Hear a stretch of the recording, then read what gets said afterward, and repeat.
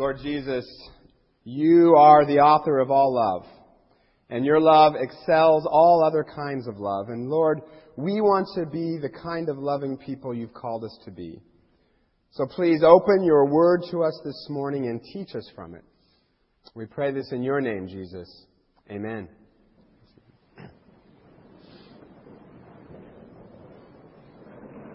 When Dana was reading that scripture about meat sacrificed to idols, you all looked a little confused.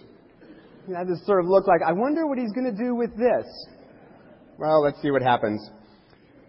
A few years ago, during a church retreat that I led, some of the participants got in a fight over which rooms they would sleep in. And at a church retreat, it was great. Some of them had come early because they wanted to get the extra good rooms, but some of the latecomers were trying to muscle in on those good rooms. So they all fought about it. Now, the people who were there first were certainly right. I mean, they were there first and had laid prior claim to the rooms, but they weren't really being very loving about it. And they certainly weren't doing anything to elevate the spiritual atmosphere of the retreat by bickering. They were right, but they weren't loving. I think a lot of times in life we face a choice between being right or claiming our rights and being loving. And that's what's at issue in that very strange text that we read out of 1 Corinthians 8.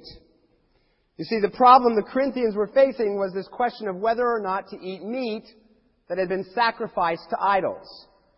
Part of pagan ritual was to sacrifice animals to Zeus or something like that and then sell the meat on the market. And Christians were asking, is it okay to eat that meat? Now some Christians said, of course it is, because we know that Zeus doesn't exist and idols aren't real, so it's just like any other meat. Besides, it's the cheapest meat on the market, so it's just good economic sense. Other Christians disagreed. They said, no, to eat that food is to participate in idolatry in a backhanded way, so it's immoral. And so they put the question to Paul, hey, Paul, who's right here? Tell us what the rule is on meat sacrificed to idols. And Paul's answer is astonishing. He says, you're both wrong. You've both missed the point. The issue is not whether or not you eat meat. Eat, don't eat, it's just food. And the issue is not who's right and who's wrong. The issue is a third thing that you guys haven't even thought of. The issue is, what are your actions doing to those around you? Do your actions build them up or tear them down?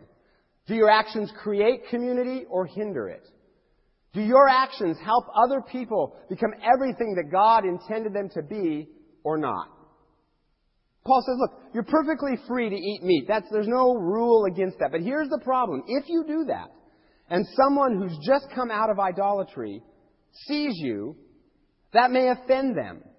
Or that may make them think that it's okay to worship idols. And if you've done that to them, then you've hurt them. You would have been right. You would have been within your rights to eat that food. But you wouldn't have been loving. You see, the problem with the Corinthians was not their meat-eating habit. Their real problem was that they were selfish people. What they wanted was a checklist of do's and don'ts, an alphabet of cans and cannots, so that they would know exactly what they could and could not do, so that they would know exactly what they could do and get away with it and still be legal. Because that's the great thing about rules. Once you got them, you can find all the loopholes, right? More than that, though, what they were really seeking was power over each other. What they wanted was Paul to take one side or the other, so that then, armed with their apostolic list of do's and don'ts, they could come to the other side and say, look, you guys are wrong. We're right. You're the sinners. Paul says so right here in 1 Corinthians 8. Read it. Both sides wanted to reduce the good news of Christianity, which is about a relationship with the eternal God through Christ, reduce that good news down to a list of rules and regulations. And Paul absolutely refuses to debase Christianity that way. He absolutely refuses. He refuses the very terms of the debate. He said the whole terms of the debate are wrong. Because Christianity isn't about rules. It's about grace.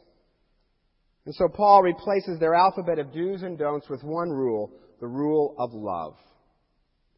And for Paul, love is not some mushy little feeling in the heart, the way our culture defines it. For Paul, love is a commitment to seek the best for another person, to point them to Jesus and help them become everything that God intends them to be. That's love. We're talking this fall about what the church is supposed to be. And I think the view a lot of people have, particularly non-Christians, is that the church is sort of the guardian of right and wrong. And that the church's job is to preserve perfect doctrine and flawless theology and maintain that alphabet of cans and cannots and then impose it on everyone else. But what Paul says to the church here is that's not your job. Your job is to be a loving community which points people to Jesus and helps them become everything that God intends them to be. Love, not legalism. That's the principle. Now, how do we apply this to our everyday lives? Because eating meat sacrificed to idols isn't exactly our crisis, right? I don't have a moral dilemma every time I go into QFC. Should I eat the ground beef or has it been sacrificed to Zeus, right? That's not our issue. But on a lot of issues we face, we have a choice between being right or being within our rights and being loving. As a college pastor, one of the issues I faced a lot was alcohol. And students would ask me, if I'm over 21 and I don't get drunk, couldn't I have a glass of wine with dinner? Isn't that okay? And they'd have all kinds of arguments for why it was okay. And my answer would always be, well, maybe. Maybe. There's nothing in the Bible that I can find that would prohibit a glass of wine with dinner. But according to this passage that we just read, that's the wrong question. Can I or can't I? That's the wrong question. The question is, what's loving? What is this going to do to people around me?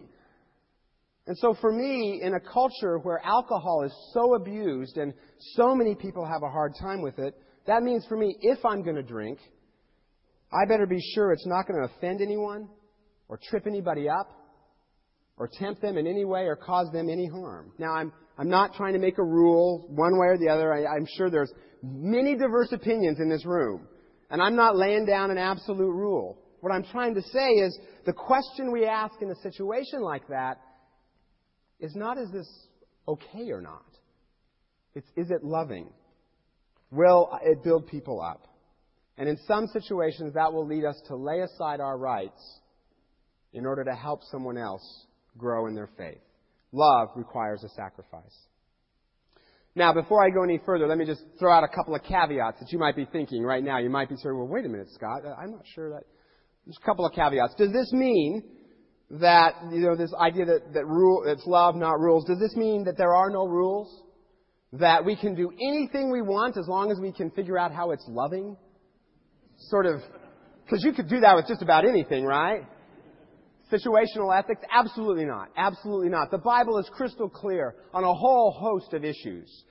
Gossip, greed, envy, sexual sins. The Bible is absolutely clear there. What is right and what the loving thing to do is. And those things hurt people. They miss God's intended best for people. And if we love someone that's doing something that harms them or someone else, we don't just sit by and go, way to go. Go for it. Keep it up. That's not love. In those situations, love is to go to that person and gently confront them and say, for your own sake, please change this behavior. This is not God's intended best for you. But even there, the rule is the same. What's loving? What builds people up? Also, this doesn't mean that we're doormats who have no rights at all. If we are in an abusive situation, we need to get out of that, because that's being loving to us. And this also doesn't mean that there aren't times when we have to stand up for biblical truth. We do. The civil rights was a great example of that, when the church had to stand up for biblical truth because that was the loving thing to do.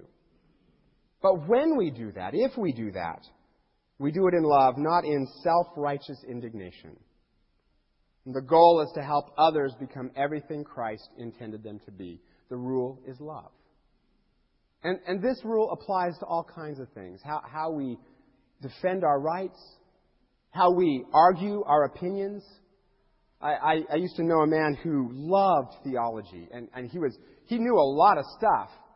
The problem was, every time, you couldn't get 2 sentences out of your mouth before he'd jump all over you with some argument or with some reason he found that your argument was wrong. Then you'd be saying something, he'd go, no, you're wrong, you're forgetting what Zwingli said about limited atonement and soteriology. Oh, you're right, how could I have forgotten that? Slipped my mind. He was right, but he wasn't loving. And he wasn't building people up in Christ. That's why Paul says here, knowledge puffs up, but love builds up. Knowing things, being right, theologically, politically, whatever, that's not the issue. The issue is being loving and building others up. And that's what good theology is. You see, it's not that theology doesn't matter. It's just that good theology always leads to loving behavior. When I was in seminary, I volunteered to teach a class at a church about Christianity and art and literature. And one day after this class, a man came up to me just furious with me. And he started yelling at me and he said, "You are a very rude, irreverent young man." I said, "Whoa, what did I do? What's wrong?" And he said, "You keep using the word stuff." Apparently I would say things like Michelangelo painted the Sistine Chapel and other stuff.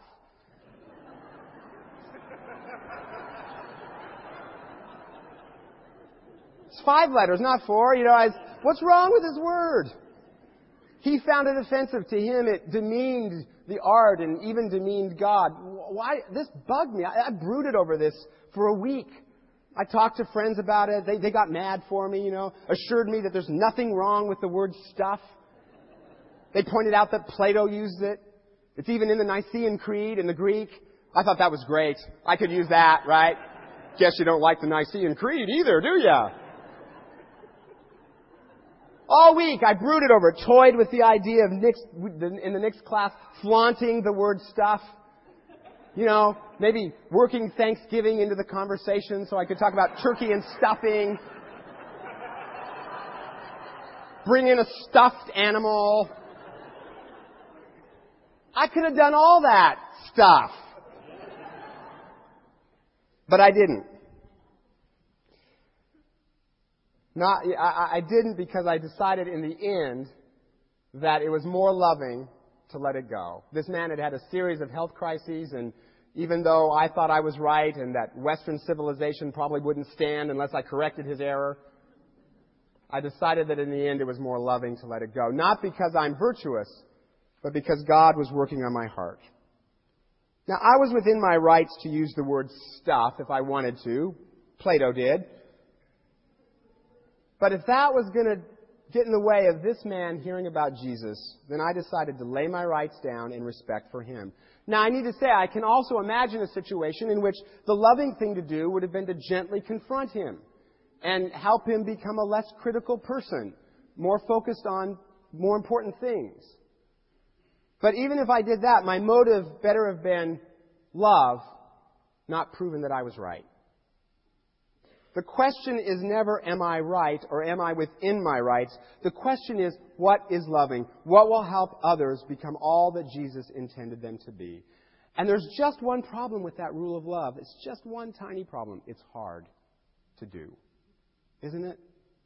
It's hard to do. That's the great thing about rules. It's easier. You just look up the rules. Stuff, okay, there we go. I'm fine. The rule of love is much trickier to figure out. That's why we got to stick close to Jesus.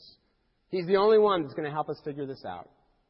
Stick close to Jesus through prayer, through worship, through reading the Bible so that our minds are transformed and we begin to think like Him. So that in any situation we'll be able to discern what the loving thing to do is.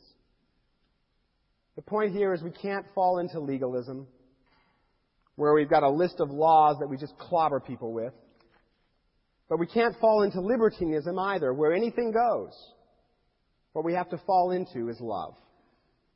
And that's what the church is called to be. A community whose number one rule is love for each other and for the world. There's a priest named Brennan Manning who tells a story of a 26-year-old man who came to him for counseling. This man's life was just a mess. He was addicted to drugs and alcohol. He'd had 6 marriages already by 26. And as Brennan Manning was listening to him, he was trying to figure out what he should say to this young man as a priest. Should he tell him about canonical law? Should he advise him how to legally annul his marriages? Should he quote to him the doctrines and dogmas of the church? But when he opened his mouth, the only thing that came out was, "I have a word for you from your brother Jesus. Welcome home." And the young man said, "Who is this Jesus that he would welcome someone like me? I think I need to know him." And they spent the rest of the afternoon talking about Jesus. Well, later that night, Brennan Manning started to feel guilty. He began to wonder if, as a priest, he had done the right thing. He began to wonder if maybe he shouldn't have talked about doctrines and dogmas. Maybe he should have gotten this guy to formally go to confession and repent. And as he mulled all of this over, he felt more and more guilty. And finally, he just blurted out a prayer. He said, "Lord Jesus, forgive me for being too merciful to a sinner. For if it is a fault, it is a fault I learned from you." Was he right? Technically, legally, theologically, I don't know. What he did, though, was point this man to Jesus and help him become everything that God intended him to be. And that's what love is. A commitment to seek the best for another person, point them to Jesus, and help them grow. And if that is a fault, it is a fault that we can best learn from our Lord, who, when we had sinned and gone our own way, would have been right, would have been well within His rights to lecture us and condemn us for our rebellion, but who instead laid aside every right He had as the Son of God and died for us so that we could know Him and we could become like Him. That was not what was rightfully due Him, but it's what He chose. And we, His church, are called to choose the same rule of love, because what good? What real good does it do us to be right, or to be within our rights, but not be loving? No good at all. That's why a few chapters later, the Apostle Paul says to the Corinthians, who are always fussing about their rights and always impressed with how right they were, Paul says, "I will show you a more excellent way than this. For if I speak in the tongues of men and angels but have not love, I am a noisy gong and a clanging cymbal. And if I have prophetic powers and understand all mysteries, if I have all kinds of knowledge, if I am right, if I have a list of do's and don'ts, a checklist of can and cannots, and I let everyone else know about it, and if I am well within my rights to do something and I do it, but I have not love, I am useless." Love is patient. It's kind. It doesn't boast. It doesn't rejoice in evil. It never insists on its own way. Love hopes all things, endures all things, believes all things. Prophecies, they'll cease. All your theological knowledge, it'll be gone. And it's nothing compared to God's anyway. But faith, hope, love, these three remain. And the greatest of these isn't being right or being within our rights. The greatest of these is love. Lord Jesus, help us get there. Help us get there as individuals and as a community. Help us to become your face of love to the world around us so that people will know that you are Lord.